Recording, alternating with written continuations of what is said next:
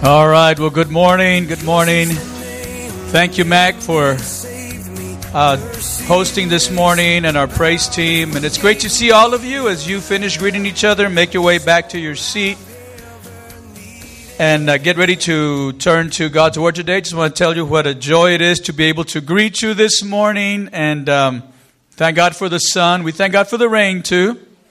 Right? It was a blessing, even though it was so unusual. I've been telling people, like, as long as I've been living in San Angelo, I can't remember a time that it rained this much for this many days in a row. So we normally get 19 inches of rain. This summer we went to see Josiah in Maryland, and on the way home, the day of our flight, the morning of our flight home, it was going to be that afternoon.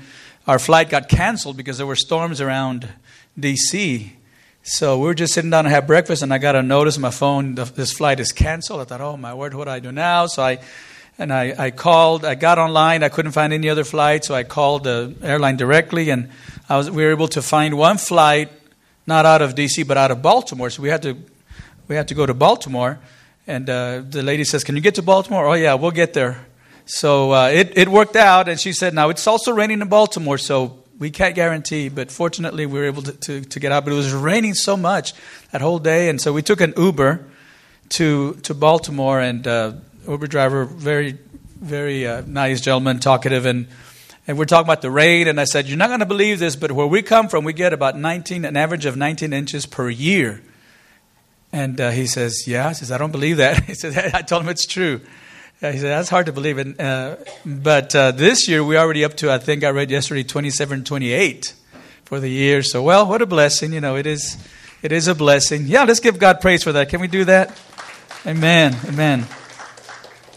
Well, today we're going to conclude a series of the series that we have had going now. This is our fourth week on finding and following God's will.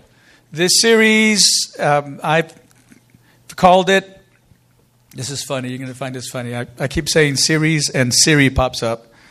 No, I'm not talking to you, Siri. This series, there it goes again. What can I help you with? Is Solve for X. And the reason I landed on that title is because sometimes discerning God's will can seem like finding the X in algebra. You gotta work out this problem, and it's so hard to find. It eludes us. It frustrates us. But it doesn't have to be that way. If we can learn certain foundational principles, we can be positioned to discern God's will, and we can learn to follow God's will. So this is what this series has been about. We've talked about how the first week we looked at three types of God's will: God's providential will, or God's sovereign will, things that God is going to do because He wills it, and it doesn't matter whether we believe it or don't believe it, whether we pray for it or pray against it, it's going to happen. And we saw that as a boundary in our lives, that if we align ourselves to what God is doing, we find it easier to find God's will for our lives. And then we also looked at how there's another boundary, which is God's moral will for our lives. Things that in the Scriptures we find God has standards of behavior for us. Things that are wrong, things that are sinful that we should not do, that we should avoid. Sometimes doing God's will is a matter of avoiding certain things. And so we have one boundary is God's providential will. Another boundary is God's moral will. And the one we're really most interested in is the one in the middle. That's God's personal will. As long as we align with God's providential will or His sovereign will, and we obey God's moral will, it makes it easier for us to discover God's personal will for our life. So that's really kind of been the basis of what we're talking about. Last time we talked about how we need a renewed mind. We need a renewed mind to be able to discern God's will. Sometimes we can't tell what God has for us because our mind is carnal. And yet the Bible tells us that when we're in Christ, we have the mind of Christ.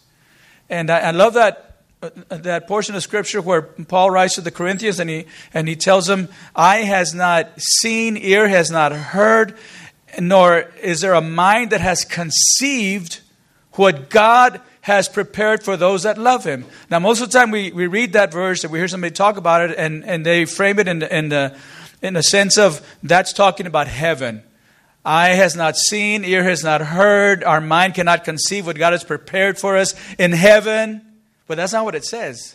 It says what God has prepared for those who love Him. But then Paul says, but God has revealed that to us through His Spirit. So we can see, we can understand the things that carnally we cannot see, we cannot hear, our mind cannot conceive some things, but through the Spirit of God, and that's what he says later, we have the mind of Christ. And it's through the mind of Christ, through the Spirit of God, that we're able to discern God's will. So we talked about the importance of having a renewed mind. And again, as I say to you every week, go back and listen to those sermons if on your favorite podcast app, whether it's Apple or there's an app called Overcast that works great on iOS and Android.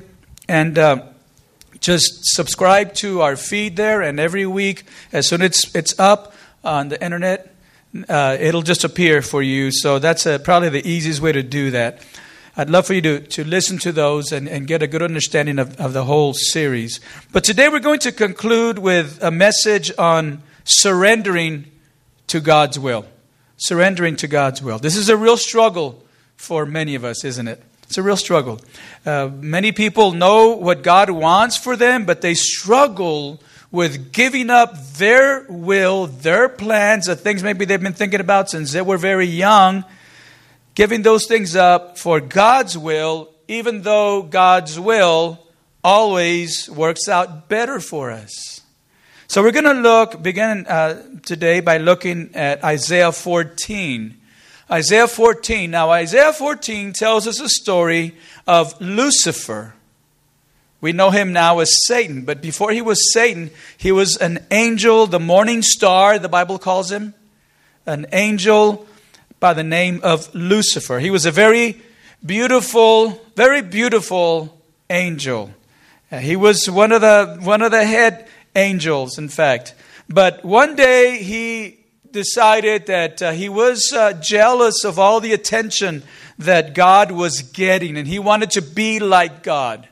And so if we were to summarize the heartbeat of Lucifer, I'm going to read this portion of Scripture in Isaiah 14. And if we were to summarize the heartbeat of Lucifer, I think you would agree with me that there are two words that capture the essence of who he was. So I'm going to read this, and you read along, and then see if you can tell me what are the two words that capture the essence of Lucifer's heart. Here's Isaiah 14:13. You said in your hearts, talking to Lucifer, you said in your heart, I will ascend to the heavens. I will raise my throne above the stars of God. I will sit enthroned on the mount of assembly, on the utmost heights of Mount Saphon. I will ascend above the tops of the clouds. I will make myself like the Most High. Now, what are the two words that describe the heart and the heartbeat of Lucifer? Anybody want to guess? I will. I will. Notice how often he says that. I will ascend to the heavens. I will raise my throne above the stars of God. I will sit enthroned on the mount of assembly. I will ascend above the tops of the clouds. I will make myself like the Most High. I will. I will. I will. It's all about him. Now I want you to compare that with the words of Jesus in the New Testament. Jesus, the Son of God, when he was in the Garden of Gethsemane, just mere hours before he would be tortured and killed. You can capture the essence of who he was, and we spoke about this in the first sermon on this in this series. The essence of who he was found also in two words. He said, Lord, if it's possible, Father, if it's possible, don't let me go through this. Let this cup pass from me. Nevertheless, he said, not my will, but your will be done. The two words that captured the heart of Jesus were your will. Lucifer, I will. Jesus, Father, your will. Let your will be done. Lucifer wanted to make himself known. but Jesus wanted his Father to be made known. Lucifer wanted his will. Jesus wanted God's will. And the battle between light and darkness still rages on today in the heart of every one of us. Every person on earth, including us as Christ followers. Will it be my will or will it be your will? My will or your will? So what I want to do is we talk about the surrendered life. We're talking about if we get to the point that we can say to God, Lord, let your will be done. That's a surrendered life. But what does it take to get there? I want to talk to you about 3 stages of the surrendered life. 3 stages of the surrendered life. And I think that as we go through these today, you'll see that every one of us will probably fall in one of these 3 stages. And I encourage you to have an open mind and open heart to the Spirit of God and evaluate yourself. Check your heart as we study this together today. The first stage of a surrendered life is a fictional surrender. It's a surrender that isn't really a surrender. It's a surrender that says, yes, God, have your way in my life. But when push comes to shove, we don't really want to surrender our life to God. So fictional surrender is when you want what you want and you want it now. So you're not really surrendered to God, you're surrendered to yourself. When you want what you want and you want it now. And how many of you would say, at least in some area of your life, you battle that you want what you want and you want it now? There are many examples of this in Scripture, certainly many examples, modern examples in our lives, but we're going to look at one in the Scriptures from Genesis 16. One of the many examples we have a married couple. They wanted what they wanted, and they didn't want to wait. They wanted it right then and there. When they didn't get it, they took matters into their own hands. They wanted what they wanted, and they wanted it now. So it's a story of Abram and his wife Sarai in Genesis 16, beginning with verse 1. Listen to this story. Now Sarai, Abram's wife, had borne him no children, but she had an Egyptian slave named Hagar. So she said to Abram, the Lord has kept me from having children. Go, sleep with my slave. Perhaps I can build a family through her. Abram agreed to what Sarai said. Sure he did. Of course he did, right, guys?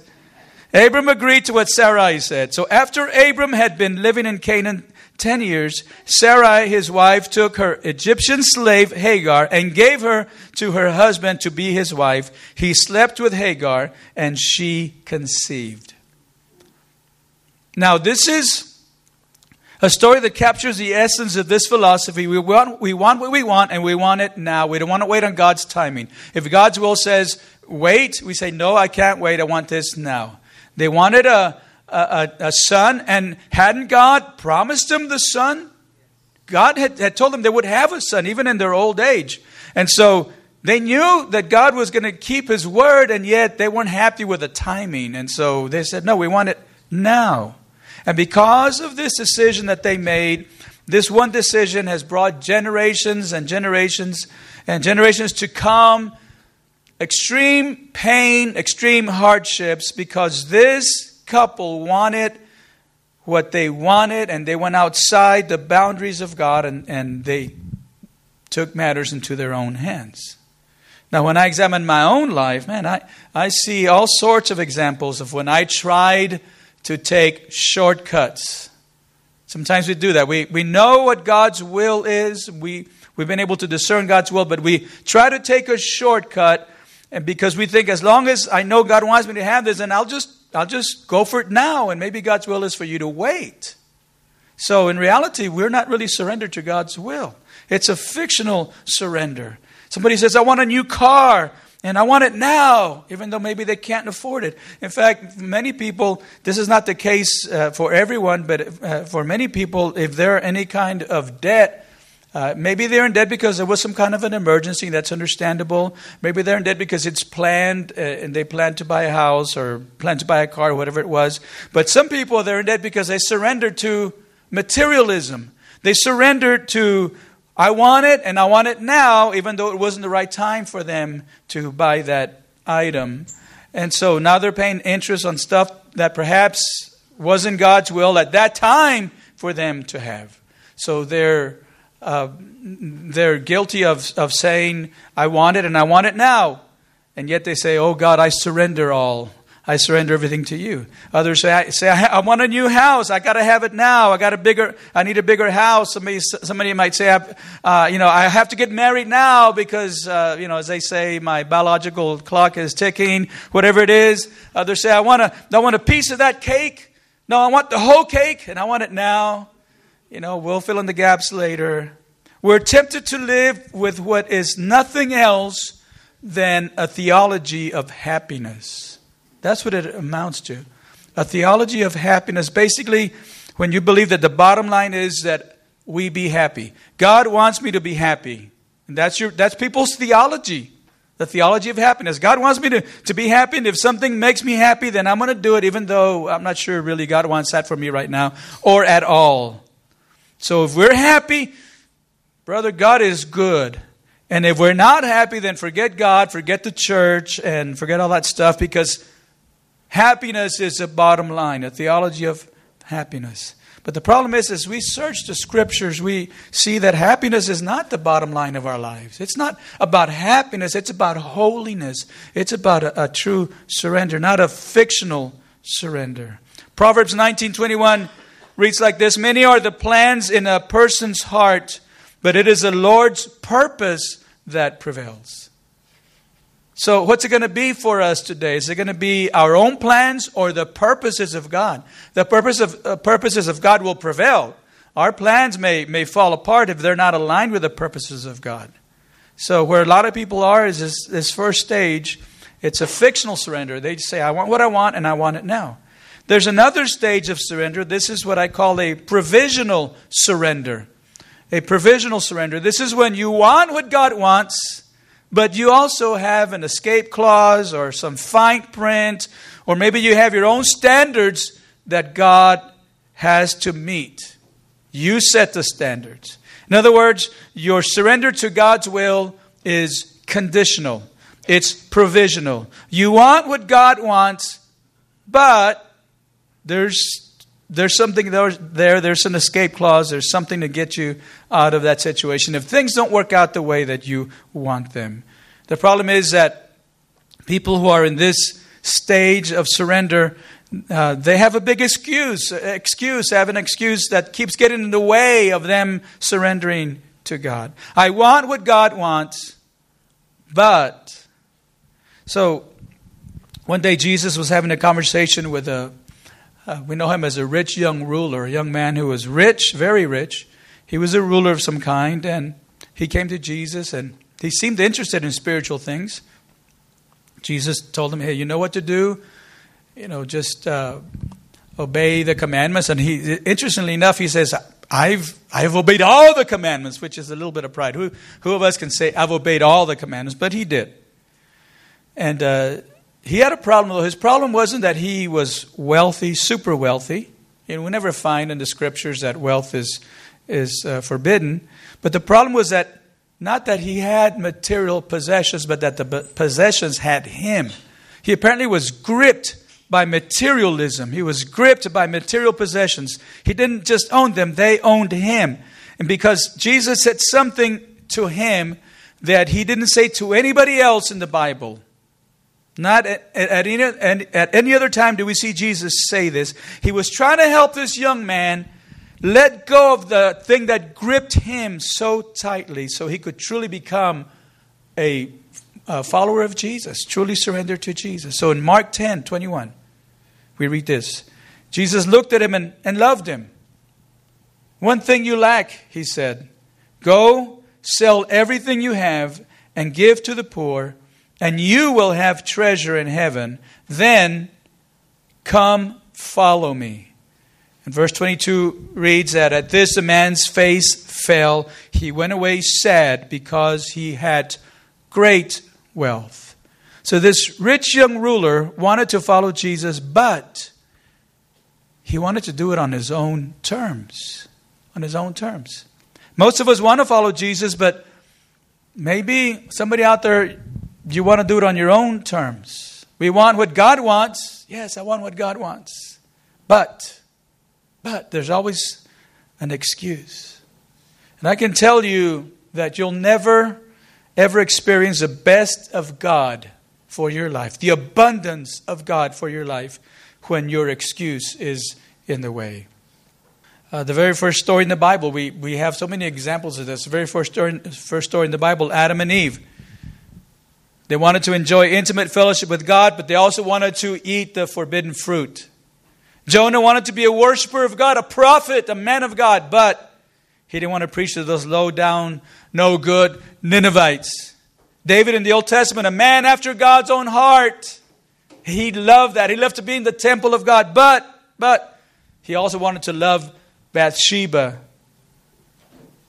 Peter wanted to be a follower of Jesus, but he didn't want Jesus to go to the cross and to die. He wanted him to stay there, to keep living, to stay with him. The disciples wanted to be a part of the kingdom of God, but they wanted the kingdom of God here on earth. They weren't talking about heaven. They had their own excuse. And that happens to many of us today. We have a desire. We love God. We have a desire to surrender to God, but we want to do it on our terms. I want God to bless me financially. I want what God wants for me. I want to surrender to His will financially, but I also want to, make decisions on my terms. I don't really want to be all that generous, because the things of this world just mean too much to me, and I don't want to give them up. I want what God wants for my life. I really do. But as long as I can be comfortable and I won't be challenged. I don't know what excuse might be getting in your way today. We've got too many excuses, too many qualifications, too many conditions, and our surrender becomes a provisional surrender. But there's another stage, and that's the stage of unconditional surrender. And unconditional surrender is when you want what God wants, period. When you want what God wants, period. That's it. No ifs, ands, or buts. No maybes, no perhaps, no if-onlys. Just what God wants. I want what God wants, period. When Jesus invited some people to follow Him, as He often did, I want you to look at the standards He put before them. In Luke 9:23, He said to them all, "Whoever wants to be my disciple must deny themselves and take up their cross daily and follow me." Do you want to be my disciple? You've got to deny yourself. You've got to take up your cross every day and follow me. Now, the word deny means to disavow. To disavow. When we say we disavow ourselves, we're saying we're no longer loyal to ourselves. We're not loyal to our desires. Look, you've got desires, right? You've got goals. You've got plans. You've got desires, things that you long for.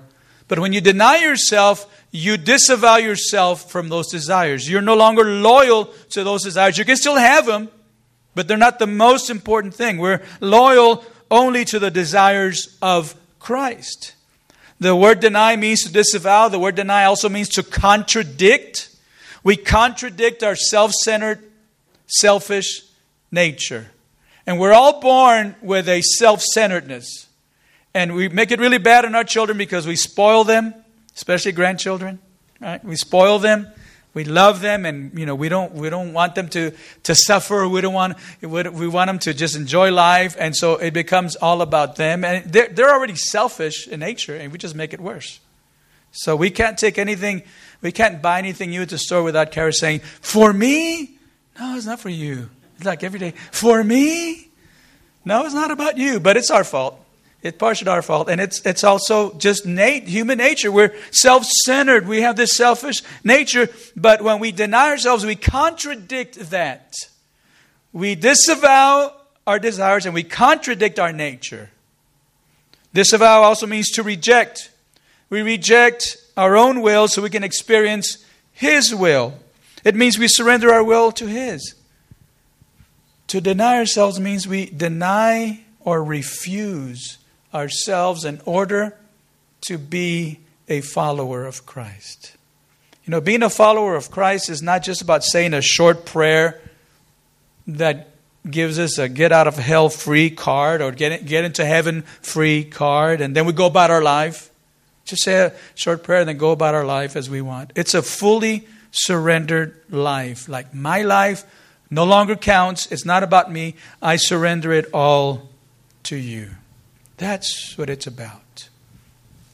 This Wednesday I had an opportunity to pray for a young man he's a football player at Lakeview, and we had this event at Lakeview, the 7 Project, and it went great. The constant rain hurt the attendance, but we still had probably close to 300 people there, young people, in addition to the adults who were there. So during after the final message, there were 2 testimonies in the message, and there was an invitation for young people to give their hearts to Christ, and there were several, probably maybe I want to say 20, 25 people that went forward, and then they opened it up to young people who wanted to just wanted to rededicate their lives to Christ. And so a young man came. All the adult sponsors were standing in a row up at the front. So this young man came up, tall guy, and I prayed with him. I had to reach up to him. He's pretty tall, football player.